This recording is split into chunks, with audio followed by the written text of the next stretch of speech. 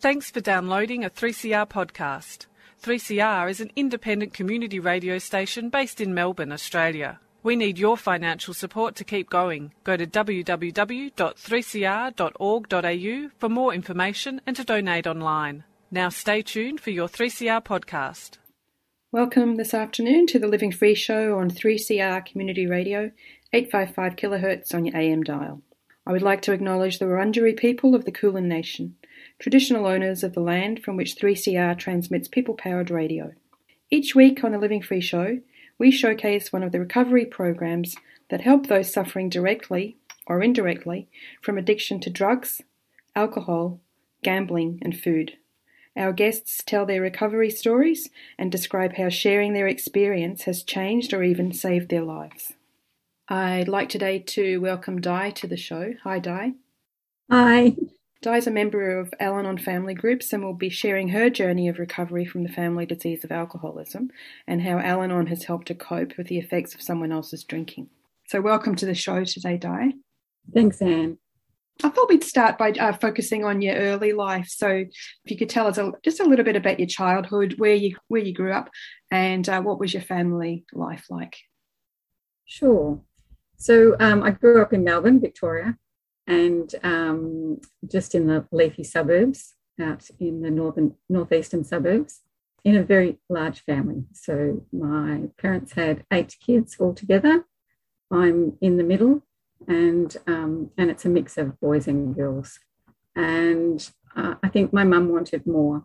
So, well, actually, I know my mum wanted more, but my youngest brother was born deaf, and after that experience, that was enough for her to think, I think I need to stop here and focus on looking after him, which was a big job for her.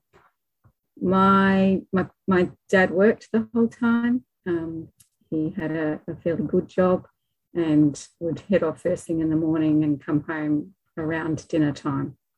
And it was a good family. We didn't have any sort of major experiences with alcohol or alcoholism during our younger years, but it was fairly chaotic. I remember often around the dinner table. So my dad would get home just before dinner. He'd contact us via the phone to say that he was on his way home, and that was a sign to mum to have dinner on the table in half an hour. And that would happen, and we would all start setting the table and getting ready for dinner, and then we'd all sit down at the dinner table. There was all 10 of us, and then the chaos started with everyone trying to speak over the other person and trying to get, the attention of mum and dad. And generally speaking, that would go on for the whole of dinner, unless my dad was particularly tired, in which case he would put a stop to it. And it was pretty simple. It was, rightio, that's enough of all of that. And that was it. And then we would all sit there quietly. So it was an interesting sort of setup. I think, mostly at work, I had a lot of challenges in being heard. That was probably one of my experiences of growing up. And I was either too loud or I was too quiet. So when I was too loud, I was being told to quieten down. And so that's what I did. But, we always were looked after. We always had food on the table. We always had a school to go to. We actually went to Catholic primary and secondary education. So, my parents were prepared to put in for that sort of education. And we had good holidays. They were similar holidays all the time, just to make sure that it was easy to organise for my mum. But we went down to Ocean Grove over the summertime, and we'd set up the tent and we'd stay there for usually 4 to 6 weeks of the school holidays. And in the winter time, we often went, as a family, we went away skiing. And the same sort of thing, we went for a chunk of a week's time, and then we went to the same place. We all knew the routine. So a lot of it, I think, growing up to try and manage this sort of chaos was around how do we make sure there's good routines for certain things.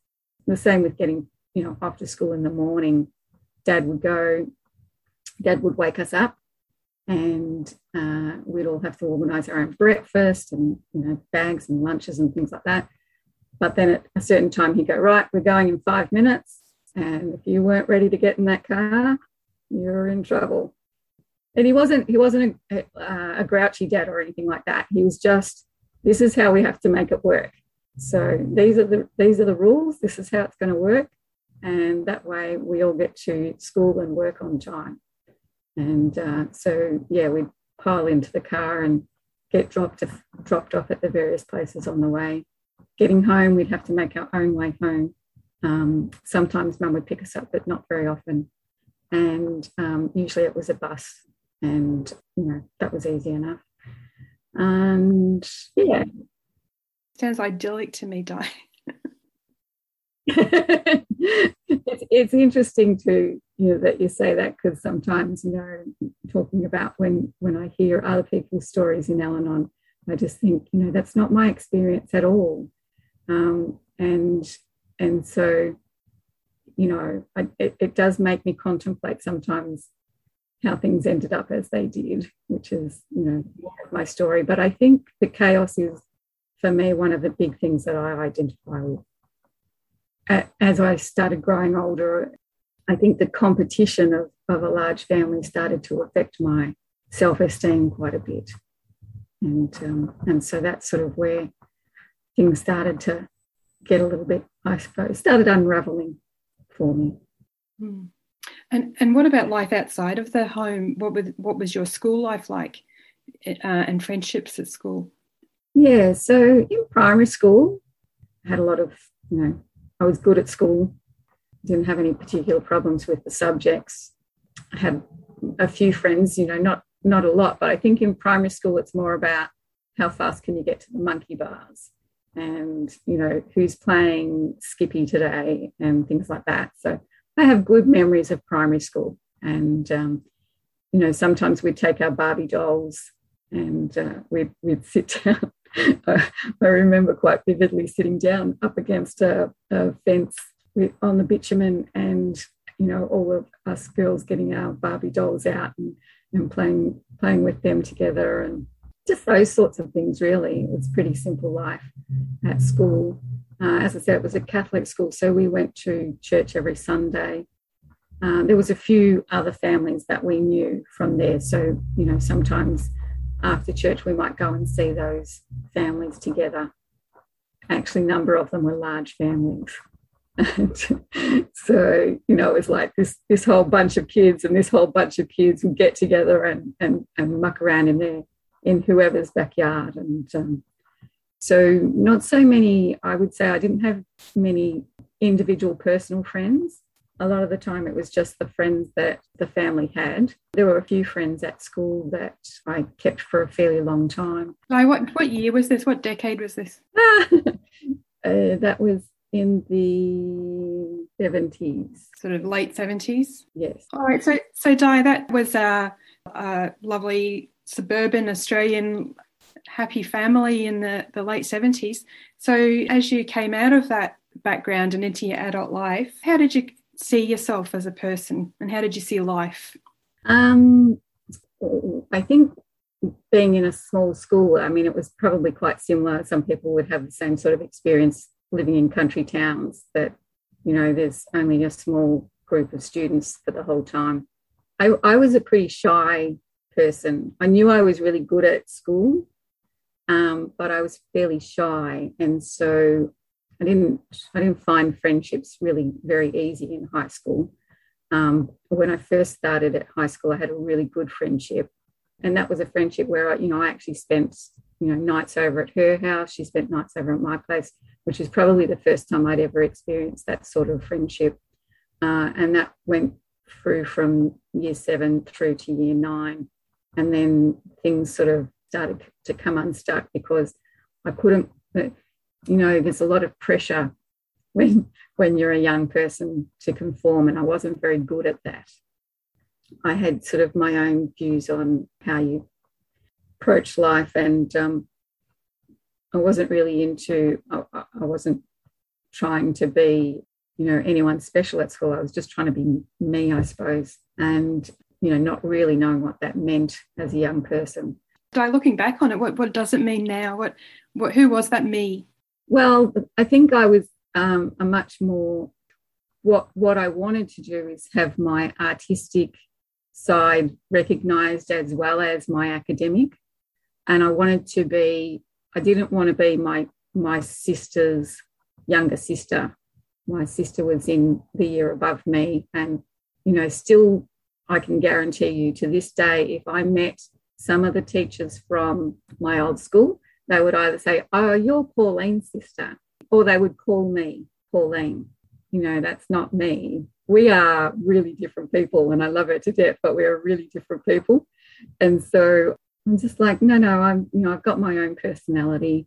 I'm a very friendship orientated person now and very tactile, but it's taken me a long time to know that that's the sort of person that I am. And looking back then, I was just really swallowed up in the system, and I didn't know how to handle friendships at all. I didn't know how to just relax and still be myself and be comfortable with that. I was always feeling like I had to try and fit in, but I couldn't.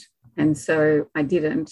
And then I felt a lot of my high school years, I felt alone. Not that I was, I always hung out with people, but I never really felt like I fitted in with them. I think in the last 2 years, the group that I hung out with back then, it was just felt like it was the misfit group. It's like, if you don't fit in with anybody else, just hang out with that group and see how you go. We had our own space that we could hang out in, and we'd do that. But it was really just, we'd eat lunch together and we'd talk about random things. I think that's part of my problem, right? Because I actually find it really, I don't think that I've got a lot of interesting stuff to say on random stuff, right? Because I don't know, okay, I like talking about the weather, but you can only do that for so long. But there's a lot of stuff in there where you just go, yeah, that's not really life-shattering, and it's probably not really something that I need to talk about. So I think that's part of my problem, just finding a voice that I was comfortable with sharing with other people and that they were interested in. And again, my self-esteem was pretty low, so I didn't really think people would be interested in listening to me. So you got to the end of year 12. Just before, we're going to go to a break in a minute, but just before we go, where have you landed after year 12? Where did you land? Well, this is where things went really pear-shaped. Because in my last year of high school, I met a guy, thought that I was extremely in love. As I said, it was a Catholic school. And 3 months before I finished high school, I found out that I was pregnant. And I shared that information only with my parents and obviously his parents. And my parents said to me, "You cannot tell anyone at school. You need to finish year 12. And I accept that that was what they felt they needed to say. And I certainly did it. I didn't say a word to anybody. But, even in the first 3 months when you're a young person, a little bit hard to not show eventually. And I got very tired as well. I have no intention, I never had any intention of not having a baby. So that didn't even enter the conversation. And so I was very tired in the last 3 months. And I was starting to show at the end as well. So it was at our graduation dinner that the rumours, by this stage, the rumours had started, but at the graduation dinner, the rumour got out. And by the end of the night, it was like the news of the year, which is not really what I wanted, but, that's the way it goes. So, yeah, the first, no doubt not the last, student of a Catholic high school, brand new high school, that found themselves pregnant before they finished school. Okay, we'll take a break now and we'll come back and continue our conversation. And to take us into the break, here's West Australian songwriter Kate Hindle with her song Take It All In.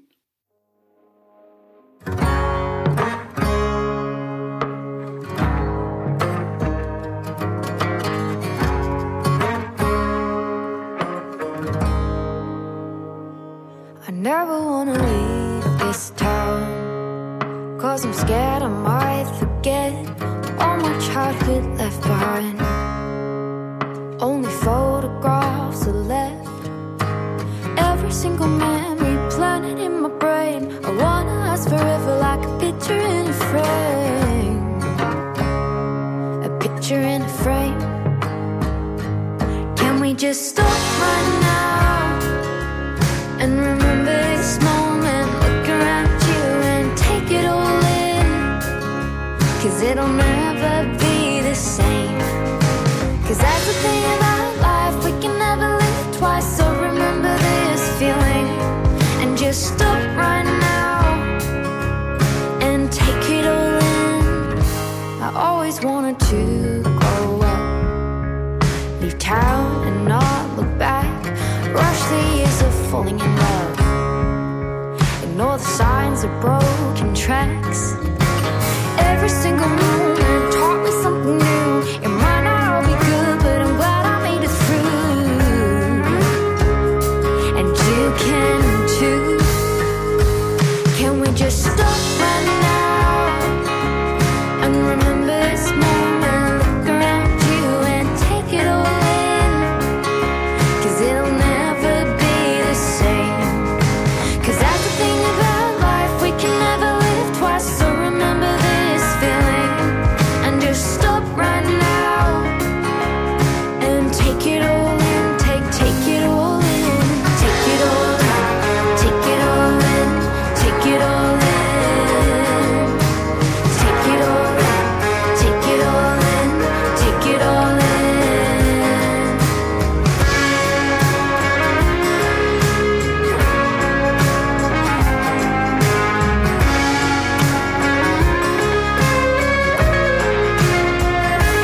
Can we just stop right?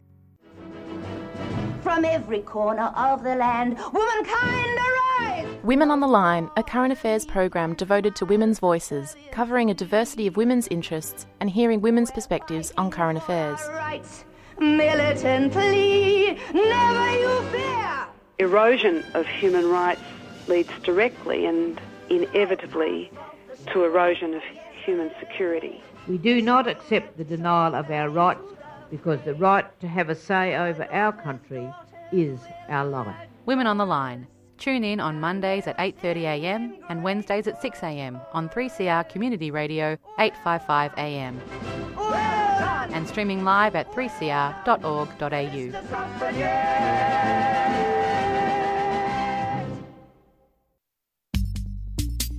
Fitzroy Legal Service has launched a free information and advice phone service for people who have been stopped, questioned, fined or charged for breaching the new COVID-19 restrictions.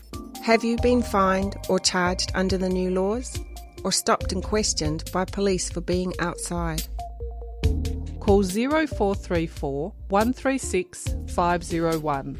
Weekdays between 9am and 5pm. That's 0434 136 501. Or head to fitzroy-legal.org.au for more information. You can also report incidents at covidpolicing.org.au.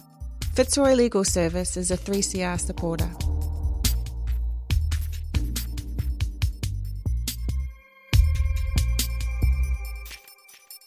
Welcome back to the Living Free show. Before the announcements there, the song you heard was Take It All In by Kate Hindle. And now we're back talking with Di about recovering from the family disease of alcoholism with the help of Al-Anon family groups.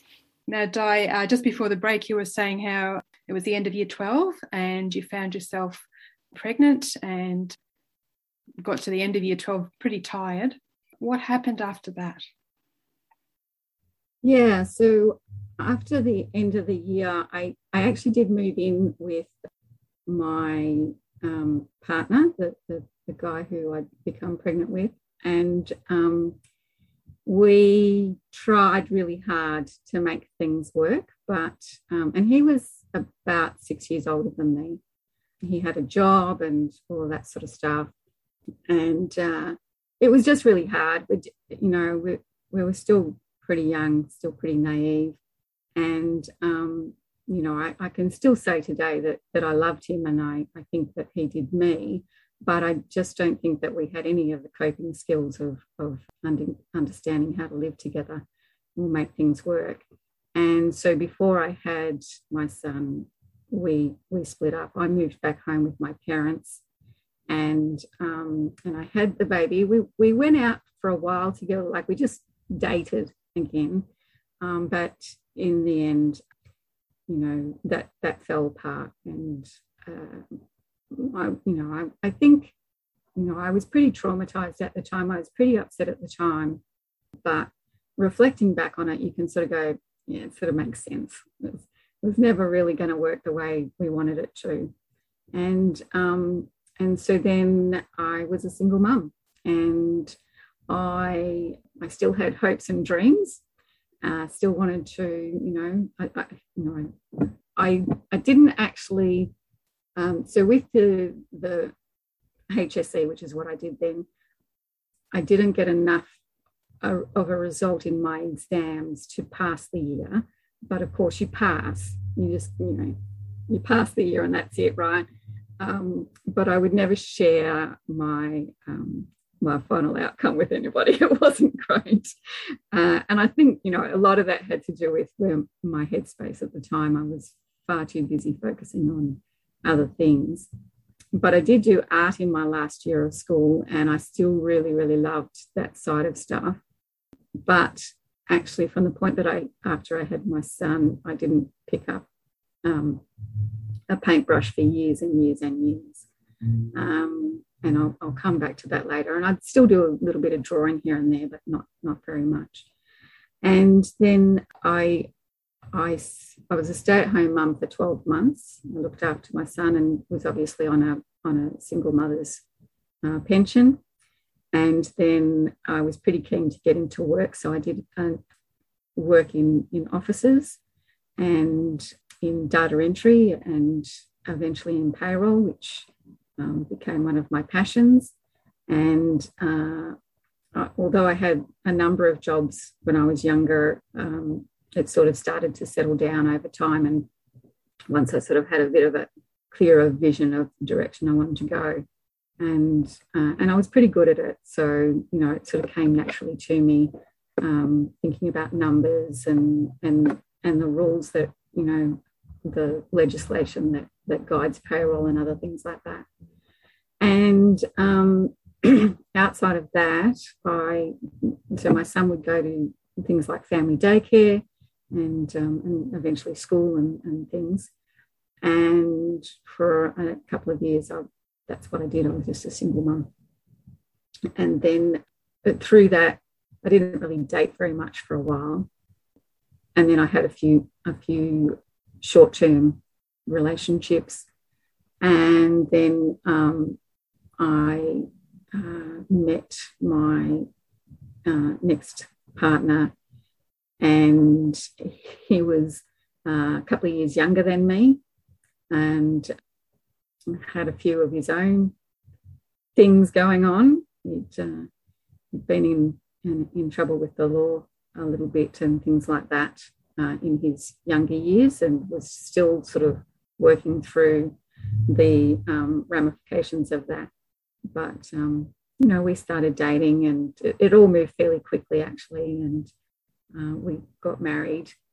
And we were in a group that would go camping a lot and, go out on activities together and things that often involved drinking.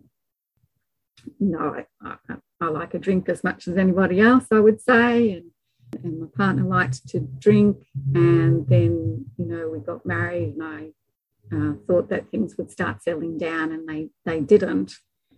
And then I was pregnant again. I had my second child, and my husband's drinking got worse rather than better. And he would work late, and he would be very disorganised with his money, and all of these things were quite foreign to me, and I didn't know what to do or how to handle it. So a lot of the time I handled it quite badly. There would be a lot of arguments, pleading, slamming doors, things like, I'd I'd make dinner and then he wouldn't turn up. And so it'd be like, I'd just leave it on the kitchen table. It's like, well, you can eat it when you want to, do whatever. Stuff like that. And things really started to come apart for me personally. I got really anxious about what was going on. I got really upset a lot. And, this was a man that was prepared to take my son in and take me. And, we saved and we tried really hard to make everything okay. We were renting that, for the first couple of years.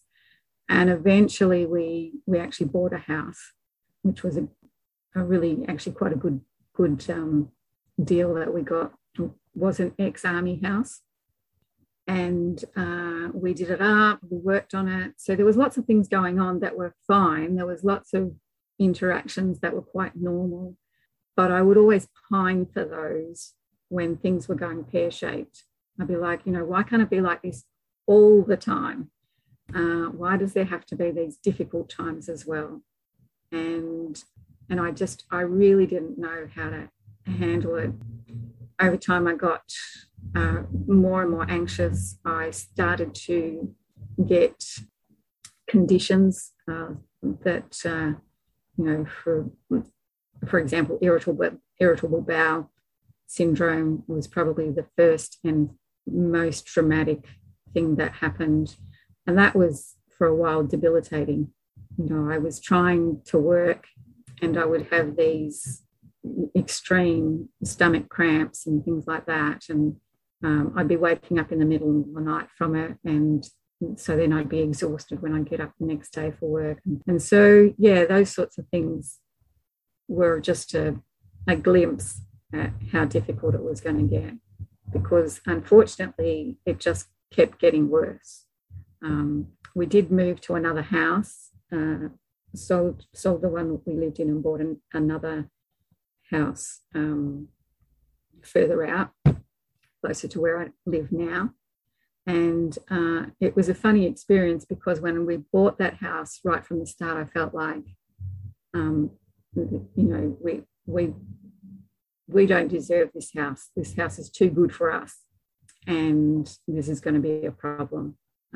By that stage, I was paying most of the mortgage, and my husband's income, whilst he was always working, was not growing. And also I was receiving less of it, or, the household was receiving less of it. And at one stage we had to remortgage. And when we did that, the mortgage broker basically said to me, well, we're just going to have to go by your income. You can get the mortgage, that's okay, but it's basically based on your income because we can't really work out his. I think by that stage he'd started working for himself. I think that was the reason why. And that was a whole new world of pain, having him running his own business, because then he could be much more unpredictable in when he came home and when he went out and where the money came from and where the money went to. And, there was always excuses, and it was just, it was heartbreaking. And again, this was a man that I really cared about. I really loved. I wanted us to be, happy together. I knew we could be happy. We had times when we were happy. They were just not consistent, or they weren't able to be, sustained. And eventually I was just like, I don't know what else to do. I think we need to sell the house. And we had, I suppose, sort of a separation, but not, because we continued to date. And this is where, for me, I had a recognition that I was also codependent. And that basically meant that whilst I recognised that, by this stage I recognised that he was an alcoholic, I still thought that I could fix it. I still thought it was worth fixing. I still wanted to be with him. And so, we would live apart, but we would make it work somehow. In all that, Di, where's your large family? Are they supporting you? Are you confiding in them, or are you keeping it quiet? Or Yeah, good question. I, my sister Pauline, you'll hear about her, but she's 1 year older than me, so we're obviously pretty close. She was pretty clear on what was going on. I didn't need to confide in her even. It was just, as obvious as the end of your nose sort of thing to her that things were not going too well. You're listening to a 3CR podcast. 3CR is an independent community radio station based in Melbourne, Australia. We need your financial support to keep going. Go to www.3cr.org.au for more information and to donate online. Now stay tuned to hear the rest of your 3CR podcast. But I didn't speak about it a lot to my family until probably quite close. Well, it was around the time that we were selling the house. And that's when I actually spoke to my dad first. And I said to my dad that, things weren't going very well. I was really worried about it. And my husband's an alcoholic. And then, we didn't talk about it all the time, but, my dad, again, my parents have always been supportive in their own special way. My mum is not a very, she's not a very openly affectionate person, whereas I would say my dad is more so, except that he was so busy being the breadwinner for all of those years. We didn't get to see it very much. And so by this stage, he was retired. And that was sort of, I think, opened up a new type of relationship between us where it was much easier for me to confide with him. And, big family, sure, there was lots of other people I could potentially have turned to, but no, I didn't really. And I didn't talk to many of my friends about it. Having said that, once I did talk to my dad and once we did sell the house and separate, I talked to everyone really inappropriately. It was like the floodgates have opened and this was open slather sort of thing. And I've learnt today it's just not the way to do it. My friends who are not affected by the disease of alcoholism had no idea what I was going through, let alone how they might be able to support me in that. Probably similarly for my family, although my eldest sister was actually also married to an alcoholic, but he died of cancer sort of probably a couple of years before this had happened. And so that wasn't a conversation that we were, going to have too much about either. She had her own stuff to deal with there, with still raising 3 kids and things. But yeah, I would share, I've always had a problem with sharing. I'm very open about stuff. I probably sometimes needed to put more of a filter on the way that I shared things, but I find that really difficult, again, because I just want to be me. And part of that is just, well, this is a part of my life. And, nowadays, I just think, there's a lot of crap that goes on in everyone's life.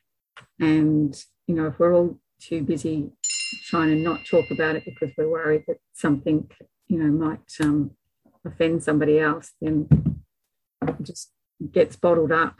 And then you get all of these other problems. So like my anxiety kept growing, my conditions kept increasing. I ended up with a condition called fibromyalgia, which is no fun at all. And, I was going to work. I was driving to work in my car, bawling my eyes out because I'd just left this crazy sort of situation. I would, tidy myself up for the day. I would work for the day. And then I'd hop back in the car and cry all the way home thinking, what am I going to see when I get there?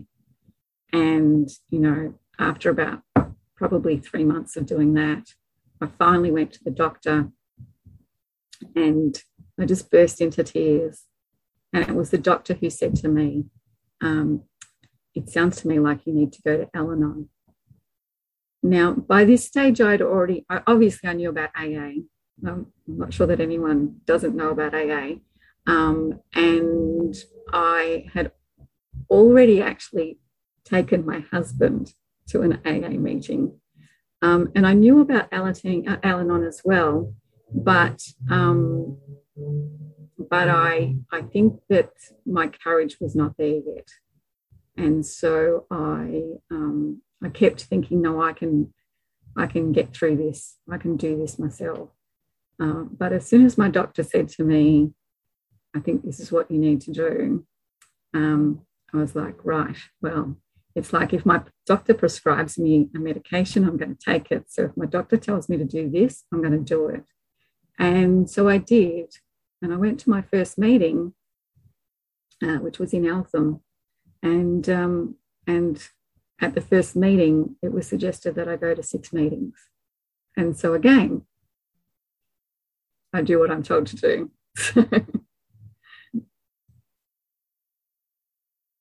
We'll have another short break.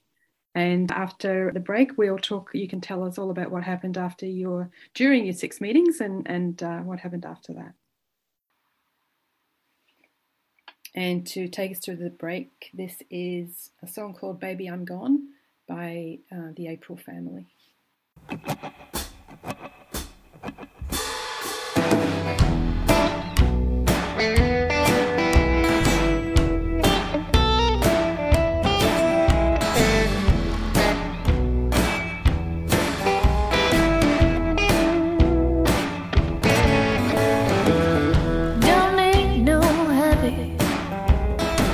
Don't need no sad.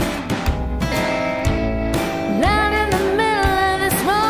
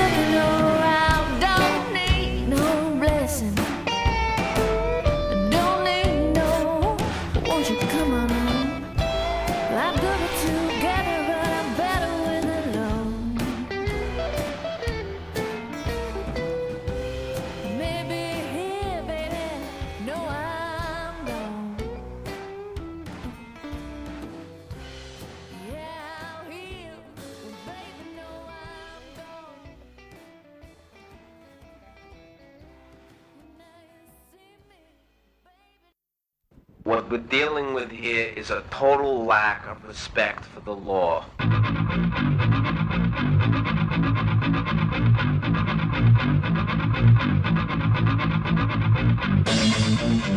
Tune in to Done by Law. An informal and irreverent look at the law.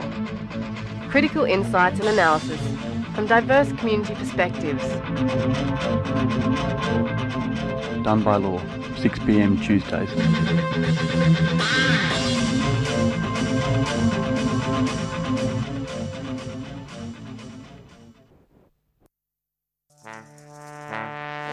I wanna drop food, not bombs. Hop trains, volunteer at every info shop. I wanna give free therapy out in the park. Go to free school, dumps and have practice spots. Drop food, not bombs.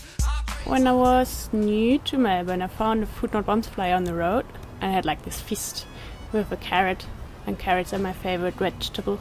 Yeah, I think they were asking for help doing stuff, and I got in touch.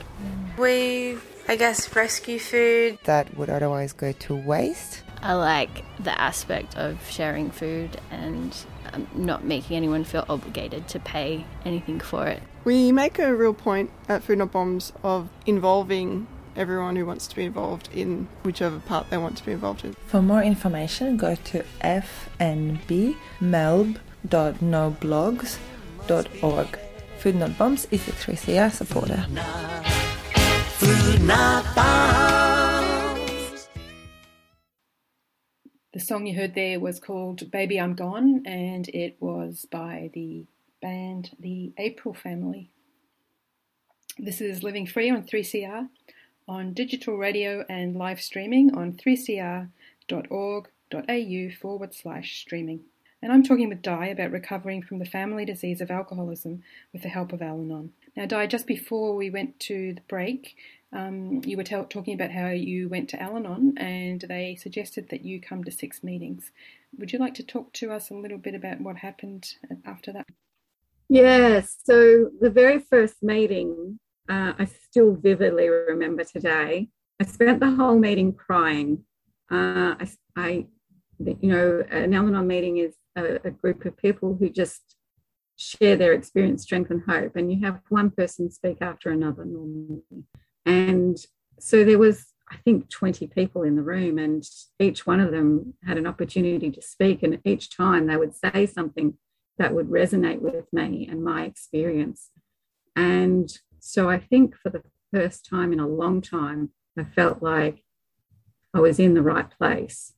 So even though I was told by my doctor and even though I was told by the group to come to 6 meetings, I thought, yes, that's probably a great idea. Let's do that. And I went to 6 meetings, and I'm still going to Al-Anon today. I'm going to say it's about 16 years. And I think the first thing that I really found is that the identification, identifying with other people's stories and thinking, well, if these people are sitting here and not bawling their eyes out and able to talk about stuff that's happened, then maybe there's hope that one day I can do that too. And so I'm going to, keep coming along and see what happens. And I found that to be continually my experience when I went to meetings. I found that I was still really anxious. I was still really upset about a lot of things. I still cried a lot. I spent the first 6 months crying at meetings, and I think that was part of the healing process that I needed to go through. And as I said, I'd been to an AA meeting before, and I've been to others since then. And I really did still wonder whether I would be able to, continue my relationship with my husband. At that stage, I was still trying really hard to make that work. Over that 6-month period, probably over 12 months, I came to the realization that I just needed to let that go. And in doing so, it actually allowed me to detach in a way that I wasn't watching him all the time. And, to be honest, I think today, whilst it's not the way everybody needs to go, for me and for him, it was a good decision because he was able to go on with his life and I was able to go on with mine in a much more positive way. And I think we have a better relationship today than we would have if we'd kept, hitting up against each other in that sort of way that we were previously. That's, in Al-Anon, we learn about detachment as well in different ways. We talk about detaching with love. That's obviously a physical detachment, but over the years I've also learnt skills in detaching from other people's behaviours and not taking those on board as being attacks against me personally. And that has helped me to find my space. Who am I and what is it that I need to look after? That's, one of the biggest problems I had was I felt like I had to fix everything for everybody. So for my children, for my husband, and for myself, I was the main breadwinner. I was and I am an intelligent person. I can fix these things. I can make it all work. And I just kept on trying until I had to stop that. And so I learned in Al-Anon that I'm not responsible for other people's behaviour. I can't control them. I didn't cause it. I can't control it and I can't cure it. And so I just have to look after my own space and my own behaviour. And over the number of years that I've been in Al-Anon, what I've found is that it's quite a freeing way to live. And not only that, I've found a higher power through Al-Anon, which means that not only do I need to watch my own space, but I've got a higher power who can help me with that. I actually don't have to do it all on my own. And that was a huge relief for me because I just felt so, in the end, so incapable of achieving the things that I wanted to achieve. And, I mentioned before that we sold our house, and in doing so, we split the money from that. And I had enough money from that to go forward and purchase a new house. And, I've now got my own place, and for a period of time there, my youngest son lived with me, single mum again, but this time around going to Al-Anon. So this time around, just letting my son be himself and obviously supporting him in any way that I had to or could, but keeping my hands off when it came to him making decisions and working through his own life's challenges, which he has many of because he grew up in the house with an alcoholic and it's a family disease. Both of my children are affected in their own ways. And so when I look forward now, all these years later, I know that Al-Anon saved my life, but it's still my life. There are still challenges and there always will be. And the challenges today are different. And I certainly manage them differently. And so I find it a whole lot easier today to live a life that fits well with me. One of Al-Anon's, the Serenity Prayer is quite front and centre at an Al-Anon meeting. And for me, that idea of serenity is, that's really what I want today. I still have, a raucous family that I get together with when I'm able to, when I'm not in, lockdown in Melbourne, Victoria. But when we're not able to get together in person, we still get together on Zoom and things like that. That, my family is always going to be my family. I've always got that, that sort of chaotic situation that I could end up in. But today I choose to be involved in my family, but not to be involved in the chaos. And, for me, it's not serenity at all costs, but it's certainly, if I can get serenity instead of anything else, then that's certainly my preference. So I work my program. I still go regularly to meetings, and we have our own meeting on Sunday afternoons at 2 p.m. continues to thrive, and at the moment we've got that on Zoom, and so that's been great. Comes again with its challenges, not being able to connect personally, being a tactile person, but adapting to the different challenges of today's life is just, it's just part of the program. I just have to deal with today, and just for today, I can't do it in person. So just for today, I'm going to enjoy it to the best of my ability as it is. And so I think, that comes into accepting the things that I can't change. And at the same time, I'm able to give service back to my group by helping make sure that all comes together well. I go to other meetings during the week sometimes as well, and what I find, I can usually, nowadays I can usually tell that I need to go to a meeting. I'll be starting to feel a little bit down or a little bit, anxious about something. I'll be overthinking something. There'll be a conversation going on inside my head as though I'm talking to a third party, telling them what they should be doing. And that's a really good sign to me that I need to go to a meeting. And so, the benefit today is that I can find one a lot easier because I can look up the website and see whether there's one available at what time, what date, and all I need is a link. But I've lost my train of thought for a moment there. But I'm really grateful that we can continue our meetings online, but I really look forward to getting back to them in person.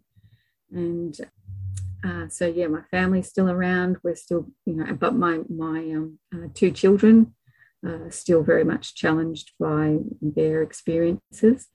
And today I'm, just in the position of reminding myself that, again, I didn't cause it, and I can't control it, and I can't cure it. With my eldest son, there's a lot of mental health issues, a lot of challenges, which have really reared up this year. And so the problems don't go away just because you're in Al-Anon, but the solutions or the way to manage your life are there. When my son first called me to tell me that he'd got himself into some strife, I got off the phone from him and got straight on to an Al-Anon member. And that Al-Anon member just listened to me. One of the beauties of the program, you learn to listen and people just listen to you. It's extraordinary. Again, not my experience from growing up in my family of origin, and not really my experience of the world generally, So to just be able to ring someone and just, in some completely incoherent way, blurt out what was going on, and for them to just quietly listen and then, quietly speak to me. And then after that, conversation, I went to an Al-Anon meeting. And again, that just grounded me.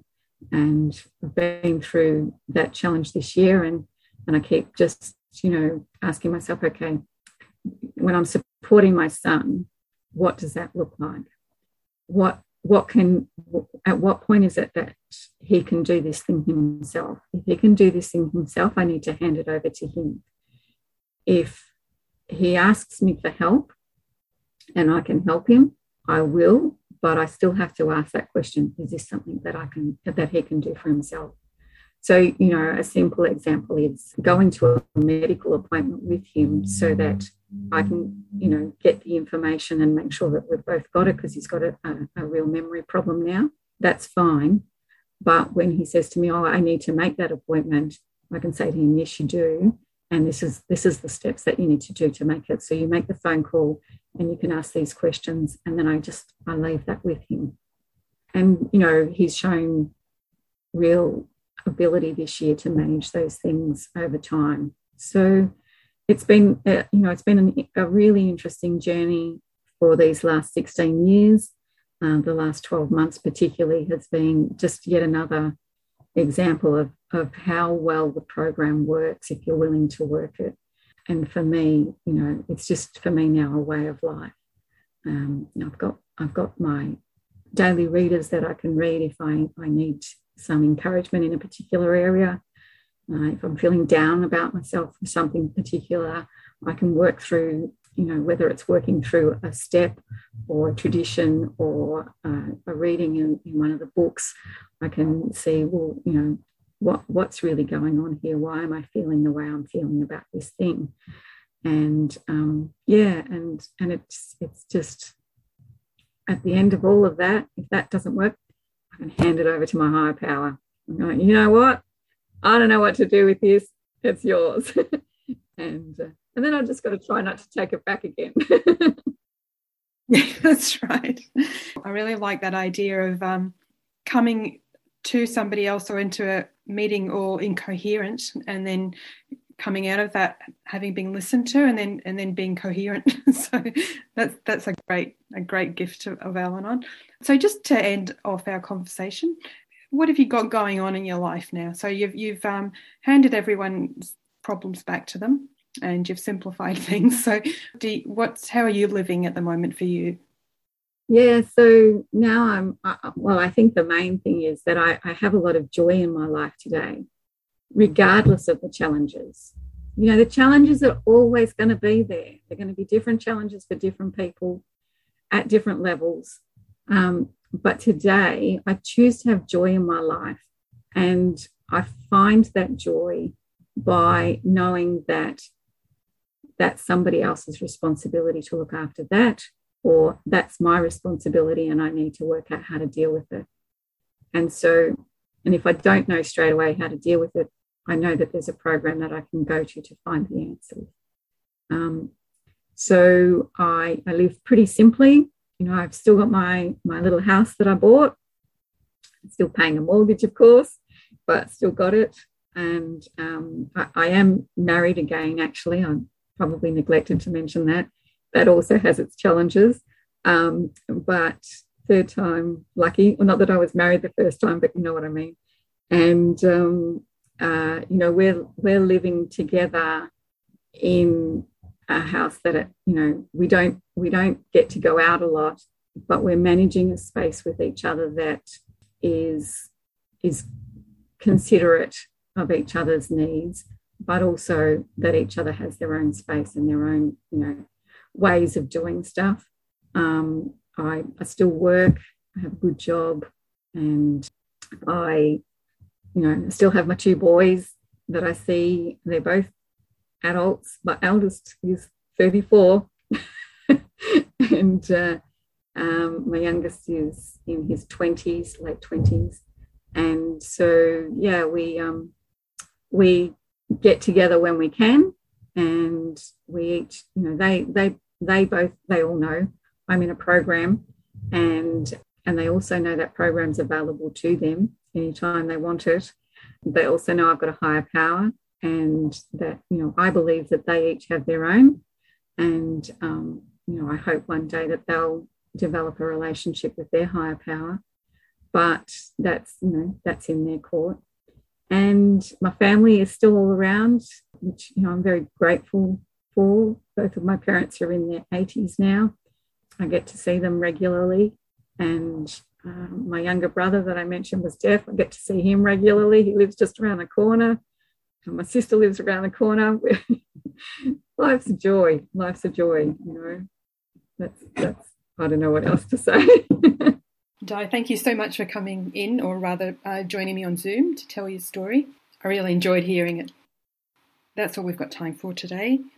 If you would like to find out more about Al-Anon family groups, then you can phone them on 1300 252 666 or go online at alanon.org.au for more information about meetings or phone contacts throughout Australia. That's all we've got time for today, so I'd like to thank Di again for joining me and sharing her Al-Anon family group's recovery experience with us. I hope that you will be able to listen again next week when we will be talking about recovery from addiction. Thanks for listening, stay safe, and stay tuned now for more Radical Radio on 3CR. You've been listening to a 3CR podcast produced in the studios of independent community radio station 3CR in Melbourne, Australia. For more information, go to allthews.3cr.org.au.